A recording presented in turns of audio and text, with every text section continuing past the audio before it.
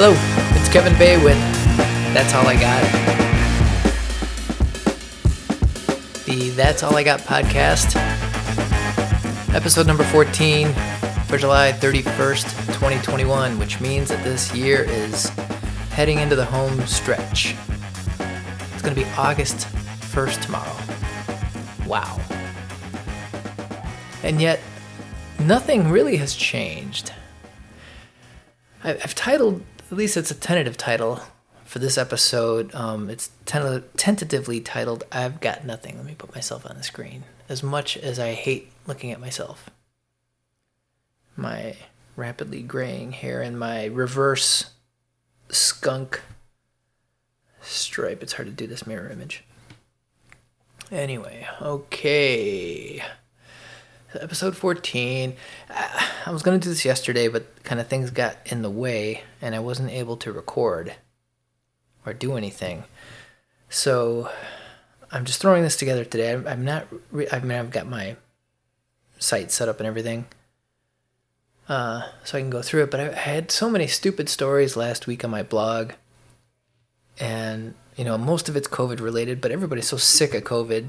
I'm going to go through it anyway, I guess. But I'm sick of it. You're sick of it. We're all sick of it. The only thing we're not sick of is COVID, maybe. Oh, and, I was doing this on streaming live last week, and I covered some stuff regarding COVID, and finally, YouTube actually took my video down. They didn't give me an official strike, but they took it down, and told me it was just kind of, because I guess it was a first offense, so I got a warning. I don't recall exactly what I said, but what I did is because it was recorded, I went back through the episode and I just eliminated the audio from those portions, and then what did I do there? I just eliminated the audio and I put up a little thing on top of the video saying that audio was removed due to YouTube community guidelines. The transcript is still there, so the transcript will still read what I said, and this whole thing's got to come to a head with companies like YouTube. It's just become untenable that you cannot express an opinion anywhere, and I understand it's their platform, and I'm only doing it there because I can. It's not like anybody's watching it on YouTube. It's not like I don't have that many listeners either on podcast, but with my podcast, at least, it's semi-independent because it's self-hosted. I have an account with DreamHost, and all my MP3 files are hosted there. So my RSS feed, when you access the RSS feed, it's pulling the episode from that location. So it's not on any other hosting platform other than DreamHost. I suppose DreamHost could have some community guidelines to get rid of that content as well, but so far, all that kind of stuff has been relatively, I don't know if it's under the radar necessarily, but I think, hosting companies are more content agnostic, plus, I'm not advocating for, raping children or, sending people off to a gas chamber. I'm just expressing my opinion on what's happening with the news of the day. Hold on a second. I have to turn on the air conditioner because it is getting warm in this room already, and I can't stand it. In Georgia, where I live right now, I'm not, I've only been here a year, and I am not used to this level of heat and humidity. I'm a winter person on top of it. But the air is really thick here, so let me turn the air up here so I can cool off. All right, so YouTube took me down. So I reposted it with all that audio removed. Plus, I had music playing last week, and I tried to keep it less than 30 seconds, but yet they still came back at me and had copyright flags on all the music content. So then I went back and I tried to shorten the amount of music to like 10 seconds worth, and figuring maybe 10 seconds I can get away with, but no, even that got flagged when I re-uploaded it. So I just let them trim it out I won't put music on it. And what kind of sense does that make anyway with music? All the music that I put on my podcast last week, every single one of those has a music video, an accompanying music video. Those music videos were all embedded on my website. So my website could play all these music videos. And if I had advertising on my website, I would be reaping ad revenue from that music playing on my site. But for my podcast, I guess the music is on the podcast because nobody has control over that. And I consider that fair use because I only played snippets of it and then I talked about the music. I wasn't playing the music for music's sake. It wasn't like a radio show where I'm playing music to listen to the music. I was just trying to turn some people on to stuff I was listening to. But YouTube, on the other hand, it gets flagged like that. Boom. So even 10 seconds wasn't allowed. So I just let them trim it out so it's there. You'll hear me talk about a song. You'll see a little still of the music video, and it might even start playing. And then it gets cut, and boom, it goes to the end. Whatever. But anyway, back to this because I'm just kind of rambling today. Let's go. Okay. I think I've said this so many times, but I haven't referenced what it is in the podcast. You can see it if you're watching on YouTube. Which I don't have anybody watching this on YouTube at all. But you can go to, I've got a link on my website. If you go to kevinbay.com, at the top, there's a YouTube link, and I can't remember what I did with it. If it goes straight to the YouTube page or if it just lists the videos. I can't remember. Let me go take a look at that right now. Why don't I? Okay, so if you click on the link, okay, it just takes you to the YouTube channel for this podcast. Yeah, okay. So you can go. Well, I lost my train of thought with that. Where was I going with it? I can't remember. Oh, okay. I think I got it now. I'm gonna switch over on YouTube right now. You're looking at me with my home office with this really boring background, which I haven't done anything with yet. The folder here on the corner of my desk that contains quotations for replacing all the windows in this house. You got my phone here, my cup of coffee, my keyboard, my mouse. Well, trackball. I don't like mice. So you can see all this on the YouTube feed. And so I've been saying lately, I'm going to switch over to I'm going to Tim Pool it. I've been saying that because if you've ever paid attention to Tim Pool, he does videos a lot where he has his face in the corner and he's got his desktop a browser page open, and he's kind of doing a picture-in-picture where he's talking about it. So I do that, which I kind of like the format there. So when I say I'm going to go Tim Pool it, that's what I mean. I transfer to that, and now you can see my desktop here with what I'm looking at on my desktop, which is my website here, and I use that kind of as my show notes as I go along. I don't have anything written out here. I don't have any paper that tells me what I'm going to do next or anything. I can't function that way. It drives me crazy. So that's what I've got now. I'm picture in picture. So I've Tim Pooled myself. I'm down in the lower left-hand corner, and I've got my browser desktop open. So I'm just going to kind of cycle through these tabs of my browser, and I think I started with Larry Elder this week. And I stated that Californians that don't vote for Larry Elder are racist. And to me, he's not saying any of that. If you follow his Twitter feed and the things that he says in this recall election, he seems to be the most prominent now competitor for Gavin Newsom. And it's highly entertaining to watch his video snippets on Twitter where he just kind of takes digs at everything Gavin Newsom does, and some of the stuff that's happened over the last week especially were pretty good with the Gavin Newsom's kid and the masking and I forgot what the camp was, whatever. But here's the thing. California's never had a black governor. I don't live in California, never lived in California. I've been there many times because my wife has family there. But I don't know if they've even ever had candidates before that were black. I never paid much attention to California's elections. But I do know that California has never had a black governor. So, according to today's social, what do you call it, social mores, or according to everything that we've learned over all the protests of 2020, is that we are striving for equity, not equality, but equity.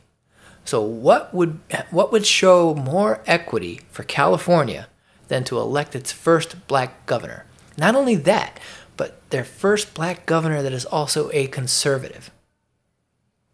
You know, the rarest of all creatures, according to, which I don't think is necessarily true. I think there's a lot of black people that are conservative, and not just the prominent ones.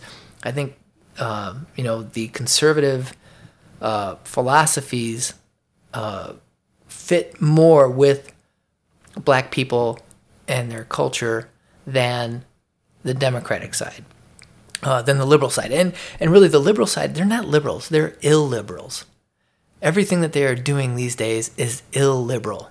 It's not promoting liberalism. Progressivism is... It has nothing to do with progress. But anyway, back to Larry Elder. I'm going off in all directions because I'm just throwing this in. So I said that anything less than tossing out Gavin Newsom and electing Larry Elder would be an affront to all black people across America and proof of white supremacy and white privilege. So to me, the liberals, or illiberals as I'm starting to call them, and the woke, whatever the hell, I mean, everybody throws that around now, but the Black Lives Matter movement, anybody who's calling for equity, there is no, if you are calling for all those things, there is no excuse, and you live in California, there's no excuse not to toss out Gavin Newsom and elect Larry Elder.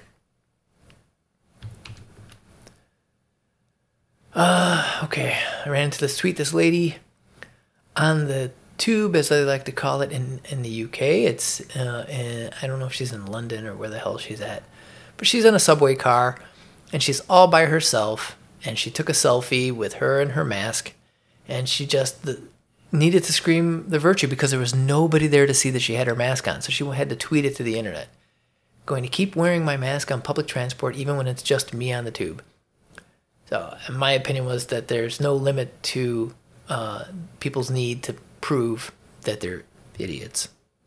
And some people were telling me it was not nice to call people dumb, but she's fucking dumb. Equity for Elder, already covered equity for Elder. And I think that that's necessary. Oh, I had there was a story in the Wall Street Journal, and they had the death map. Well, that's not the one that I wanted. They had the case map first. New cases. And I think it looks worse today than it did when I actually pulled this up on the Wall Street Journal. Let me see if the link still works. Oh, of course. Okay, COVID-19 tracker. Okay, the map, I think, looks pretty much the same today as before. Well, Louisiana's lit up even higher, and so is Georgia. So they're lighting up the southern Midwest and the southeastern states more today than before. Even going all the way up into southern Illinois and Kentucky. Anyway, so they had this beautiful map to scare you with. And it was new cases by county. So then, this was prominent up on the front page of the Wall Street Journal. So then I click over, I go to the story, and okay, they have different tabs. New cases, new deaths, cumulative cases. I don't really care much about new cases. I don't really care much about cumulative cases. So I thought, let me go take a look at deaths. And I clicked on the death map. And maybe Florida's not reporting it anymore. I don't know if they're cooperating now with the CDC because I think they view it as unnecessary. But you go from cases to deaths, and you see the fear is not real. You got this bright red and dark red. throughout the southern Midwest, all the way through Missouri, Arkansas, Louisiana, some in Alabama and Mississippi, but Florida's lit up. But then you go to deaths. Florida's stark white. All of them are pretty much stark white, which means that there are very few deaths. So if there's a ton of cases and nobody's dying, what are we looking at here? Let me look at the little map here today. Let's see if they've killed more people in Florida. Florida's still white, so I have a feeling Florida's not cooperating much with the federal government anymore with this stuff, which is good, fine by me.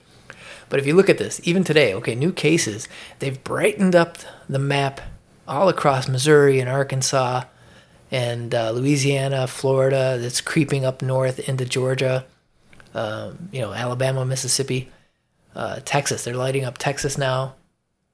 But when you click over to new deaths, there's very few people dying. Very few people dying. So what are we doing? What are we doing with this fear porn bullshit? I hope that doesn't get me taken down off of YouTube. Not that it really matters, but if the video gets reposted with some patches of silence, you'll know why. All right, let's go through. Frontline COVID-19 Critical Care Alliance Weekly Update. Okay, this is something that you should probably go back and look at.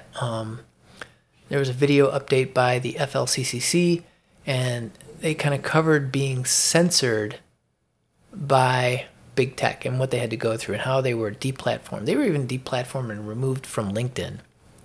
And PR Newswire, organizations that are just there to disseminate public press releases, they banned them from posting their press releases. So the suppression is out there on the COVID frontline doctors, the FLCCC, their coverage of ivermectin, and their clinical experience. So I put up a little slide from their video, which showed censorship by the numbers. Facebook, they have 3 offenses. The next offense gets them deplatformed. They had a 1-week lockout from Twitter. They've had 11 videos removed from YouTube and a channel lockout until October. And Vimeo, they had 1 video removed. So the place where they're finding freedom right now is on Odyssey, Odyssee. You can go find them there, or just go to flccc.net. And there's so much information that you're going to get there from. These are real doctors seeing real patients, leaders in their field. This is not, it's not Dr. Fauci, and it's not Dr. Walensky. It's not your government shills. These are people who are very concerned about patients. They see patients. They treat patients. And it's a good place to go for some unbiased information. Oh, and I think it may have been in that same video. They posted the death statistics of 5 different drugs having to do with, not all are with COVID-19, but they compared ivermectin, remdesivir, I can't pronounce this other one, tocilizumab, whatever the hell it is, COVID-19 vaccines, they've got them all lumped together, and tetanus vaccines. So ivermectin, which is the drug that they've been promoting for the use of treating COVID-19 for prophylaxis, for preventive as well as for treatment. Since they started reporting adverse events, this is according to a service called Vigi Access. It's a service that they put up. But you can go to that video and look at it for more info. It's more complete there. But just to cover the basic, they showed ivermectin since 1992, only 16 deaths and 4,669 adverse events reported. Remdesivir since only 2020 had 417 deaths, 5,297 adverse events. The drug I can't pronounce, tocilizumab, since 2005, 764 deaths, 47,086 adverse events, and the beloved COVID-19 vaccines. since 2021. This is according to VigiAccess. This is not including the numbers out of the VAERS system, which I guess by whoever you're listening to, they may be reliable, may be unreliable, may be over-reported, under-reported. Nobody fucking knows. But according to VigiAccess, and since these doctors are looking at this, I trust what they're looking at. Since 2021, because obviously the vaccines were just rolled out at the beginning of the year, there have been over 8,500 deaths, 8,532 deaths as reported or recorded by VigiAccess. I don't think any other vaccines have had that many deaths and allowed to continue. Anyway, adverse events reported so far, 1,490,915. Compare that to the tetanus vaccine. Since 1968, only 32 deaths and 14,697 adverse events. Something's going wrong here. I don't know what it is. I don't know, obviously I'm not a doctor. I'm not a scientist. I'm just a guy that looks and reads the news and tries to put together what this guy says and what that guy says, and does any of this make sense, combined with life experience about, I'm going to be 55 this year, so I got a little bit of life experience now underneath me. I've had 2 children. I've put them all through school. I've dealt with their illnesses. I've dealt with my own illnesses. So, it's not totally uninformed. It's just common sense. And, given how vaccines are supposed to work, I don't know what the hell we're doing with this stuff. Okay. January 6th. I said January 6th, the day the truth died. The United States government's holding almost 600 political prisoners. On Insider.com, they reported since supporters of then-President Donald Trump swarmed the U.S. Capitol on January 6th, forcing Congress to go into lockdown, damaging the halls of government. 590 people have been arrested and charged with crimes. They've been holding them for months. Many of them have committed no violent crimes. The United States government's also suppressing evidence and denying the accused the right to view the evidence against them unfettered. On the website AmericanGreatness.com, the Justice Department in numerous cases is seeking protective orders to rigorously limit how surveillance videos handled by defense attorneys. Recordings have been deemed highly sensitive. Government material subject to onerous rules. The accused only have access to the evidence in a supervised setting. Clips cannot be copied, downloaded, shared, or reproduced in any fashion. So there were cameras all over the Capitol building, and there was video taken, security video. And it's being held, and these are in public areas. These aren't even cameras from private access areas. These are cameras that are watching things that are happening in public areas of the Capitol where the general public walks around. And they're holding this video and not showing it to anybody. They're not releasing it to news organizations. They're not releasing it to the defendants. CNN, ABC, Wall Street Journal, they've all petitioned the government to try to get these records, and they're not showing it. How is what we're doing with these people who went to a protest admittedly that got out of hand, and I know people are saying that just soft pedals it. Stuff happened. But it wasn't to the level of other protests and riots. The only difference is that it happened at the Capitol, on Capitol Hill, in the building where our elected officials are. And I think that's the main difference, is that these people finally, the protests came to their door. They didn't give a shit when it was happening in Chicago, New York, Los Angeles, San Francisco, Portland, Seattle, you name the city. They didn't give a shit when it was happening all over the place, when private businesses were getting destroyed. And granted, it wasn't for the same thing, it was for different issues. But the protests were just. Let people speak out. Mostly peaceful protests. We all remember that crap from CNN. But suddenly it's at the doorstep of Congress. Scare the shit out of them, which it should have.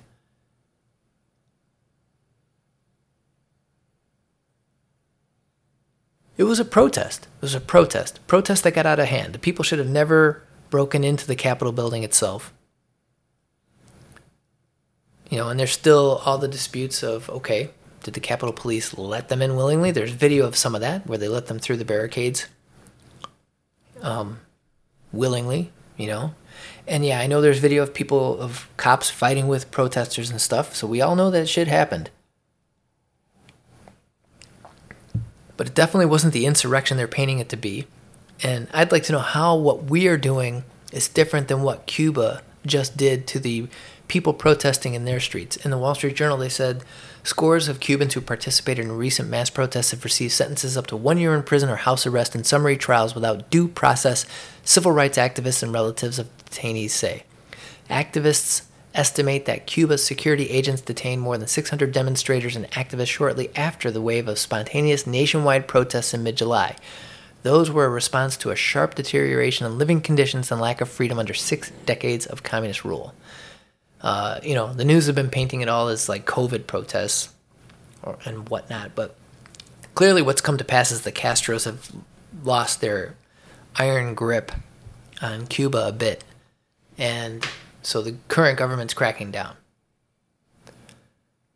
But how do you rectify or compare and contrast Cuba and the United States and what we did with protesters? It's not all that different, is it?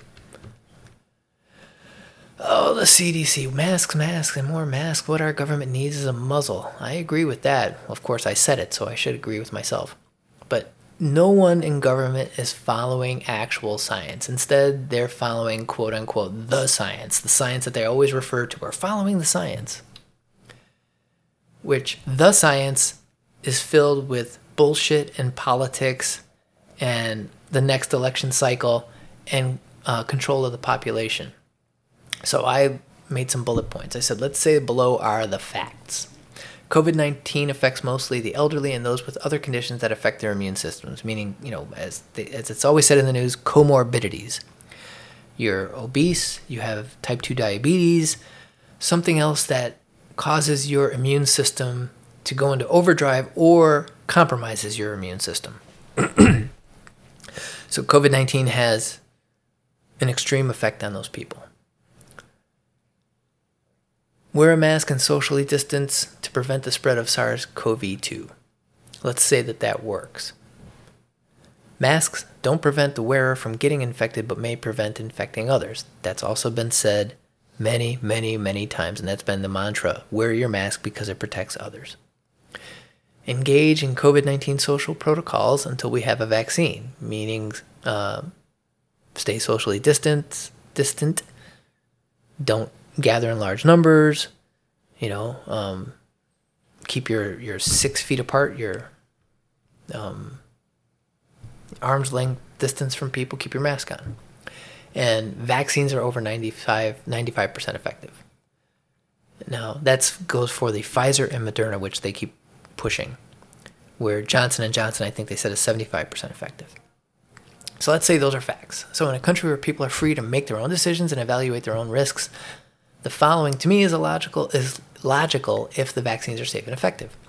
Vaccinated people can walk around freely without fear of infection or severe disease, which is what they keep saying in the news reports, even now when they keep reporting that there are more breakthrough cases than they want to admit. But they keep saying the vaccine, whichever one you want to take, still provides more protection and or protects you against severe illness and hospitalization.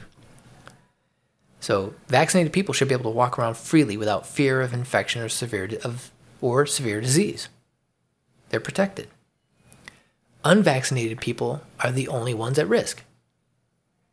If you're not vaccinated, you potentially, I guess, are at risk from getting the virus SARS-CoV-2 and coming down with COVID-19. So that is a risk that people need to evaluate for themselves.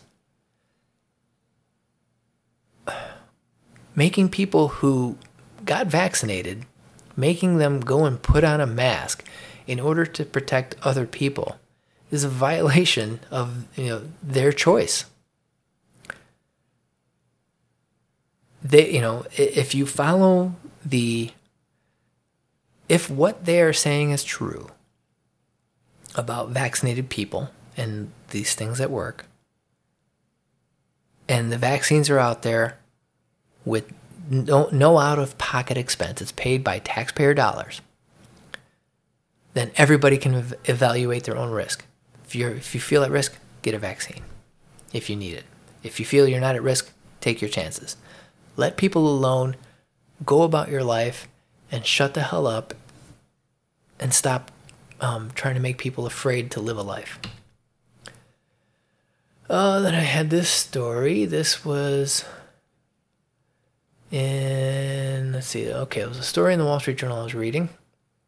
And my blog post was Guess the Country. And what I did was I removed the person's name and I removed the country they're from, and I tried to rewrite it in a way that made it country neutral.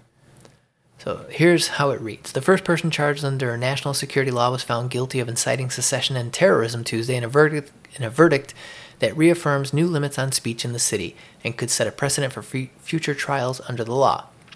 The 24-year-old had pleaded not guilty to the charges. He was filmed driving a motorcycle that collided with police officers during street protests the day after the national security law was unveiled. He carried a flag bearing the popular protest slogan. Following the incident, the government said the slogan carried connotations of subverting state power.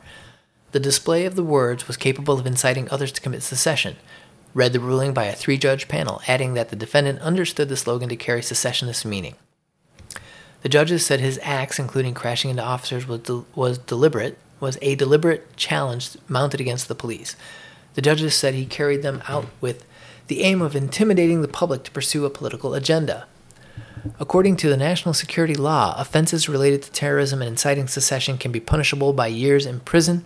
In their verdict, the judges said the man's acts seriously jeopardized public safety or security and caused grave harm to society. His sentence will be handed down at a later date. Let's see. All he was doing was riding a motorcycle, showing a flag. That's all this person was doing. It's not much different than what's happening to us today in the United States. Obviously, it wasn't in the United States because I said guess the country, but it was in Hong Kong and China. This is what they're doing to their people, which is what we are doing to our people.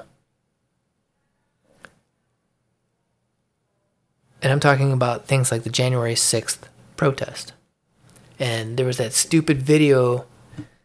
Let me see if I can get that. Stupid video of crying Adam Kinzinger that was going around Twitter. He is a congressman for a buddy of mine that still lives in Illinois. Thank you, Mr. Chairman. Goes from smiling. And thank you to my colleagues on the committee.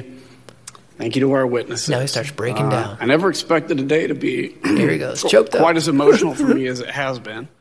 I've talked to a number of you and gotten to know you. I think it's important to tell you right now, though. You guys may, individually feel a little broken. You guys all talk about the effects you have to deal with, and, you talk about the impact of that day. But you guys won. Poor Adam. You guys held. Democracies all right, enough are not defined. Enough of Adam Kinzinger. Enough of Adam Kinzinger. Jesus Christ. What the hell's happened to us? Okay, I said the FDA is not following the science on ivermectin. I hope this stuff doesn't get the YouTube video flagged again. There was an op-ed in the Wall Street Journal. Okay, this is not from me. This is from the Wall Street Journal, respected news organization. It's one of the safest drugs ever developed, and the FDA is painting it more dangerous than experimental mRNA vaccines. The agency is not following science. This is me talking right now, sorry. The agency is not following science and is misleading the public. How many people are suffering and perhaps dying because the FDA will not authorize ivermectin for use in treating COVID-19? The article in the Wall Street Journal points out 4 billion doses of ivermectin have been administered since 1998. 4 billion. Only 28 serious neurological adverse reactions. It's been deemed safe for pregnant women and children. So what's the agenda? From the Wall Street Journal, the columnist, I forgot who wrote the op-ed, but they said some 70 clinical trials are evaluating the use of ivermectin for treating COVID-19. The statistically significant evidence suggests that it is safe and works for both treating and preventing the disease. In 115 patients with COVID-19 who received a single dose of ivermectin, none developed pneumonia or cardiovascular complications, while 11.4% of those in the control group did. Fewer ivermectin patients developed respiratory distress, fewer required oxygen, fewer required antibiotics, and fewer entered intensive care. Ivermectin-treated patients tested negative faster in 4 days instead of 15 and stayed out of the hospital in 9 days on average. And stayed in the hospital 9 days on average instead of 15.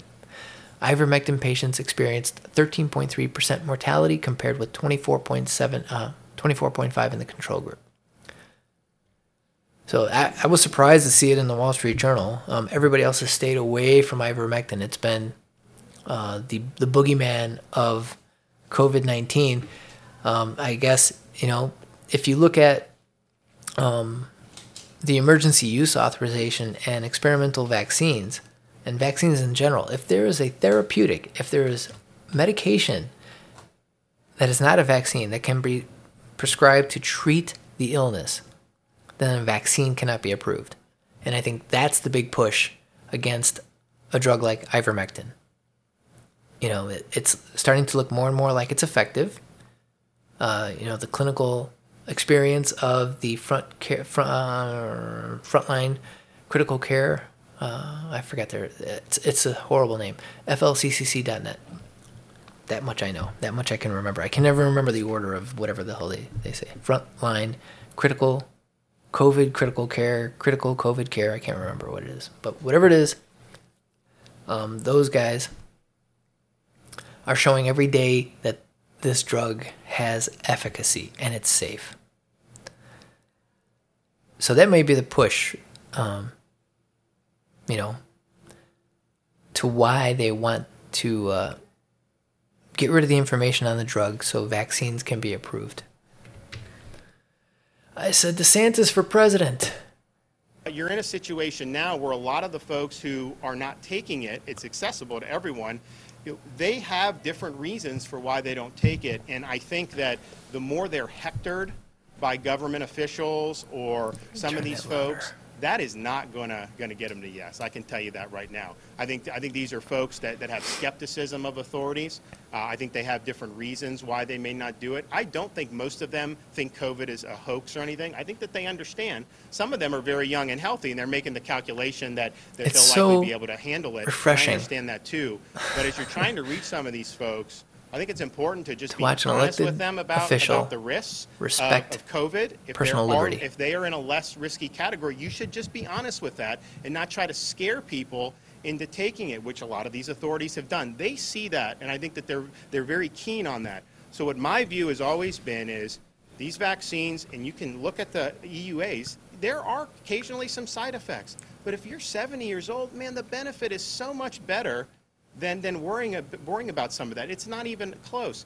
As you get talking about young kids, parents going to look at that and maybe make a little bit different calculation, and that is fine, but just understand where we're at, understand the benefits, particularly folks who may have health conditions or who are a little older.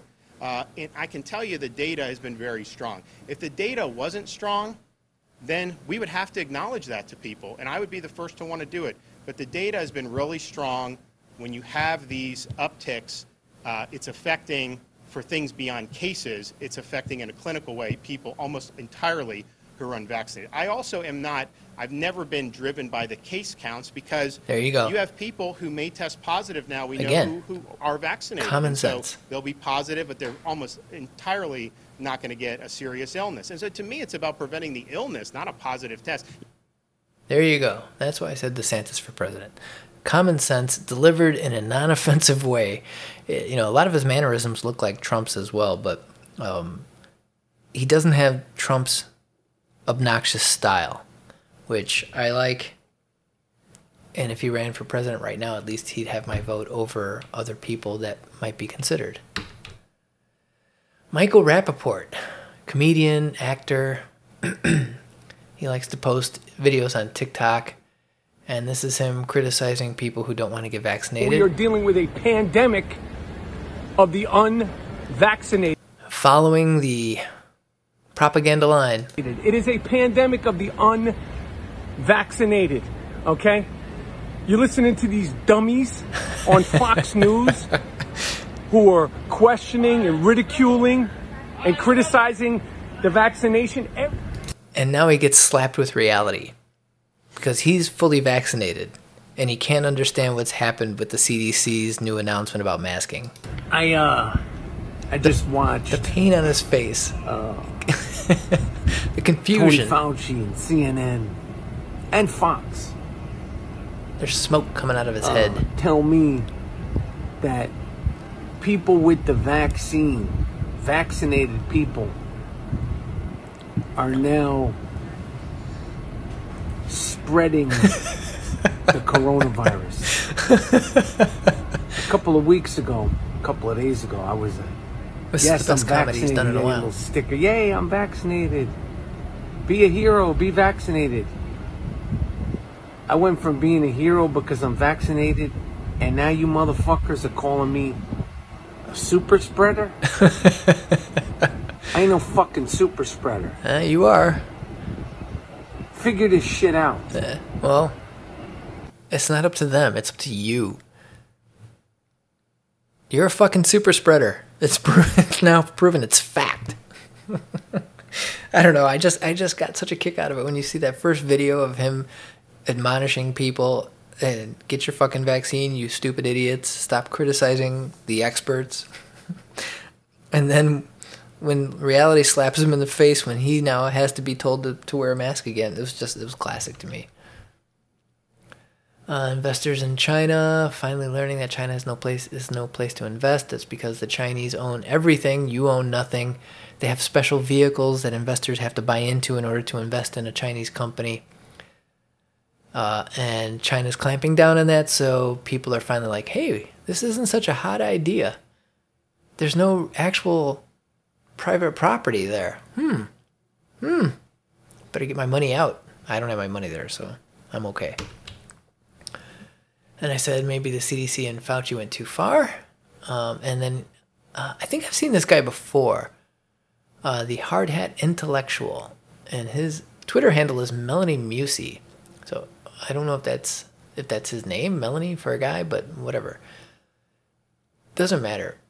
The thing is that he is saying what normal people all over the country are saying, what some people across the world are starting to say, and he's disgusted with it. What up, everybody? That's your boy. We're all recording now. We're all doing something online. All right, so a lot of madness is happening today, right? I didn't really have a lot of time to pay attention to it. Crazy-ass day at work. Mad busy. I'm dirty. I'm covered literally concrete. Like, try to make the whole country have to get vaccinated. Literally in this. Okay. Biden literally saying that he's going to try to make the whole country have to get vaccinated. Literally in those words. Lockdowns are coming again. Where were all the people that were, the GOP are the fascists, they're tyrants, they want to take your freedoms away. The same people, they're currently doing the January 6th commission, still trying to prove that they're the good guys. But let me just ask people something, because this is the main thing that I can't fucking understand with people. It's infuriating at this point, and I hate to curse, but this is just absolutely ridiculous now. No one finds it odd or strange that right now they're telling people who have been fully vaccinated that they still need to wear a mask and they still need to get weekly testing done against the same virus that they got vaccinated. No one's going to ask that question. No liberals are like, wait, what? Nobody on TV will. No one's going to ask that? You guys that stubborn? You don't want to be proven wrong. It's not over wrong. You're just that stubborn. You're not going to ask that question? It's absolute insanity. I just don't get it. I don't understand. Regular people are seeing it now. There's another thing that's bothering me just as much. No one is going to ask the additional question of why are they pushing for these mandatory vaccines when clearly the vaccines don't prevent you from catching COVID, clearly, but they're still trying to make it mandatory anyway. And then the final one, the final logical question that's really not that hard to figure out is if they don't have a Delta variant test, right? Then how do they know people have the Delta variant? There you go. Nobody's asking that question. Website. It says it right there. Wake the fuck up. There's news organizations, they never even question it. They never question it. Fauci's on TV all the time talking about the Delta variant and how many people are testing positive for it. It's the dominant strain. But nobody asks him, well, how do you know? Where are the tests done? How are they doing the tests? How many tests are performed? How do we know that this is the prevalent, the most active variant of the virus propagating through the country?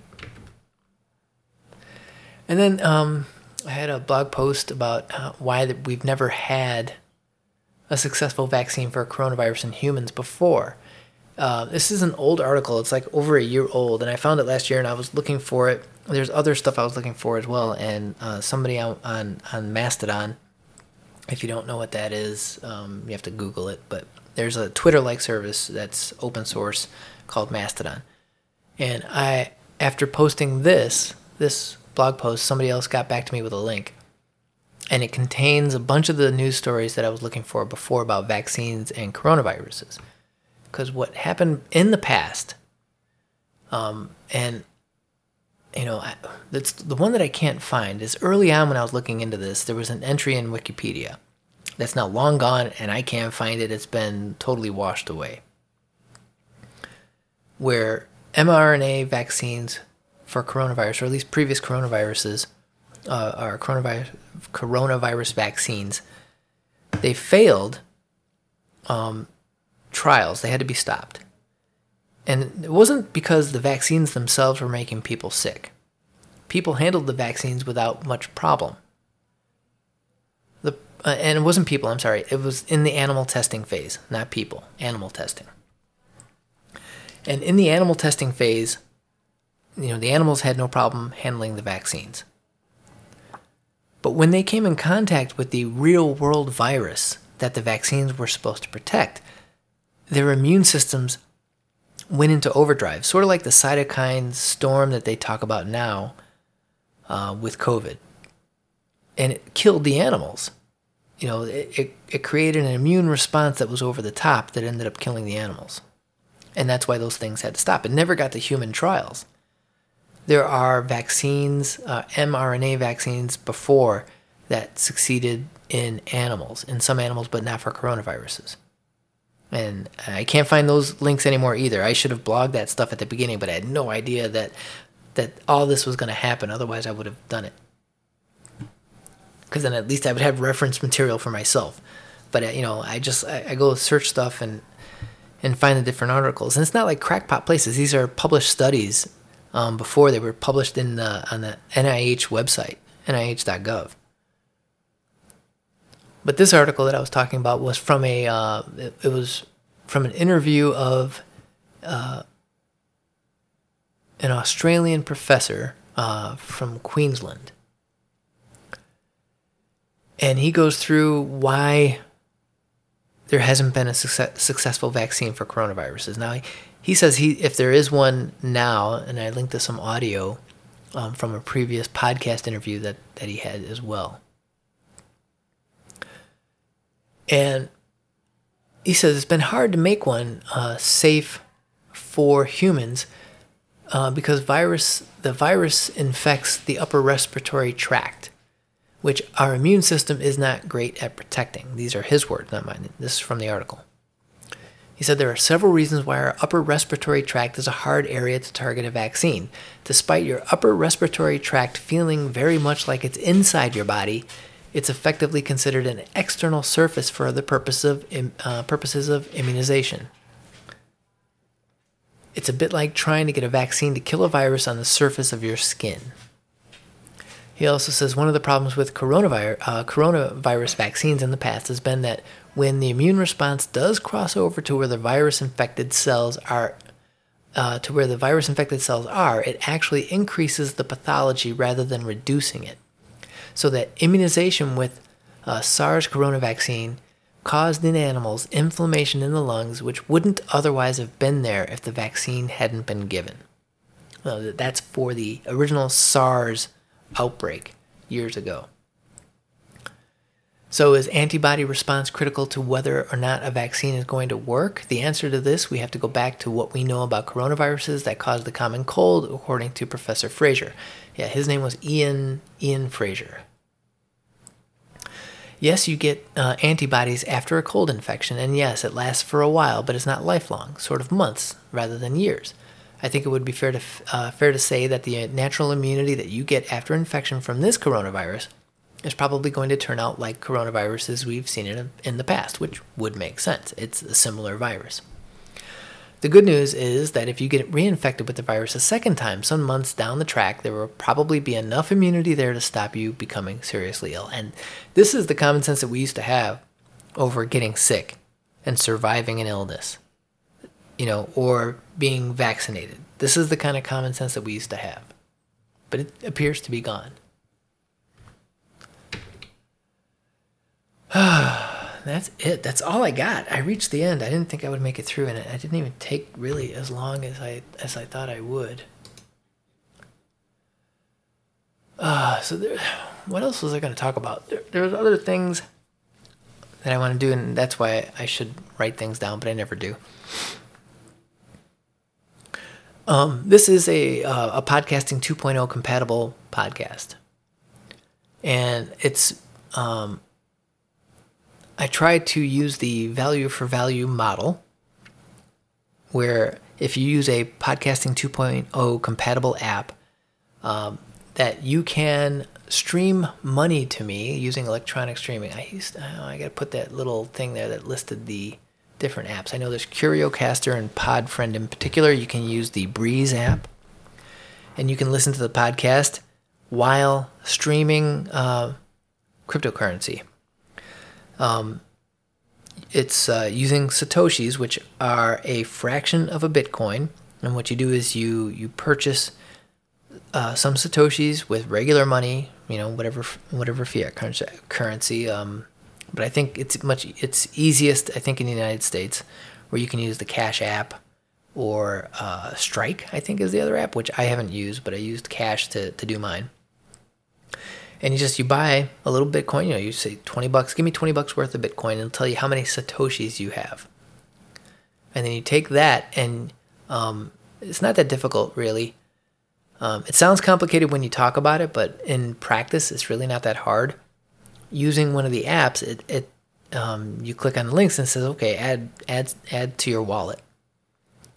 So it gives you like a QR code that you can then take a picture of with the Cash app, and it just transfers the Satoshis over. So what you do is you just load that wallet with some of your Satoshis, and then you just start listening, and you can set some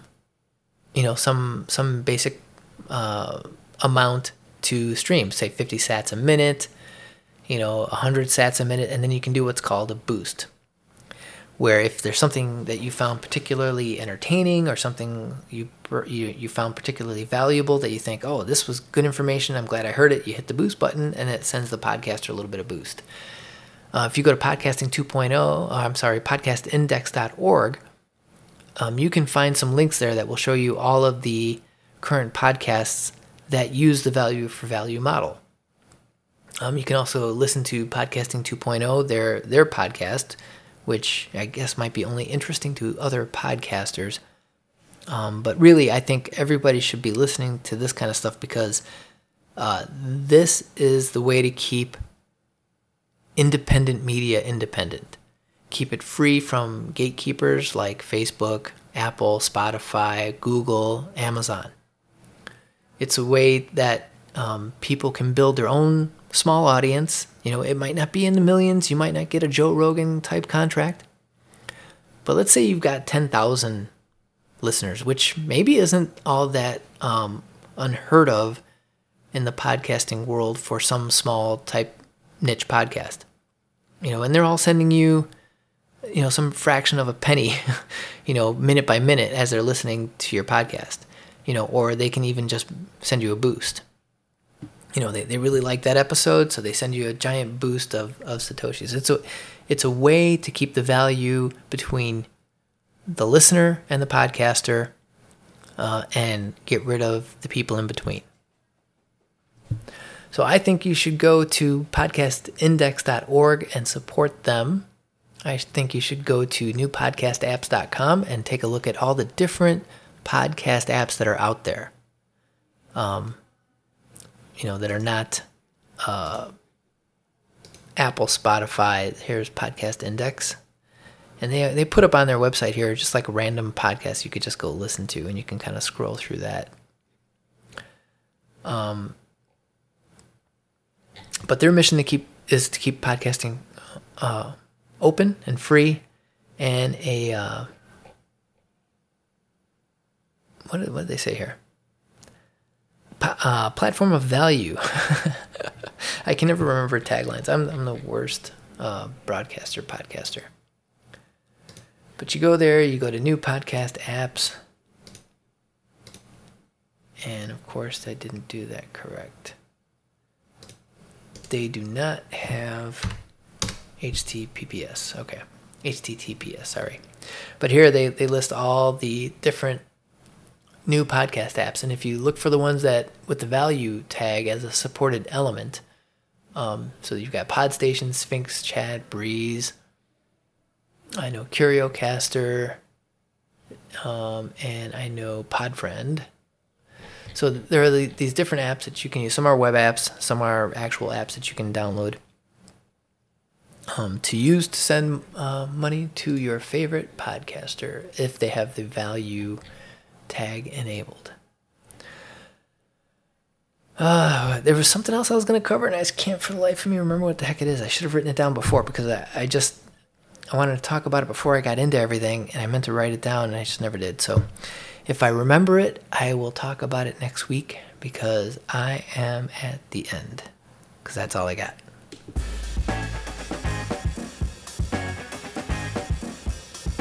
It's a little low. Let me turn that up.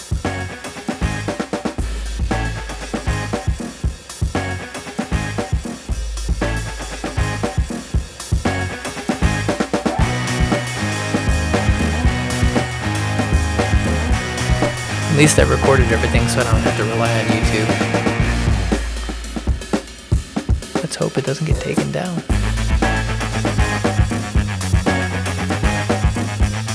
Have a good week, everybody. Bye-bye.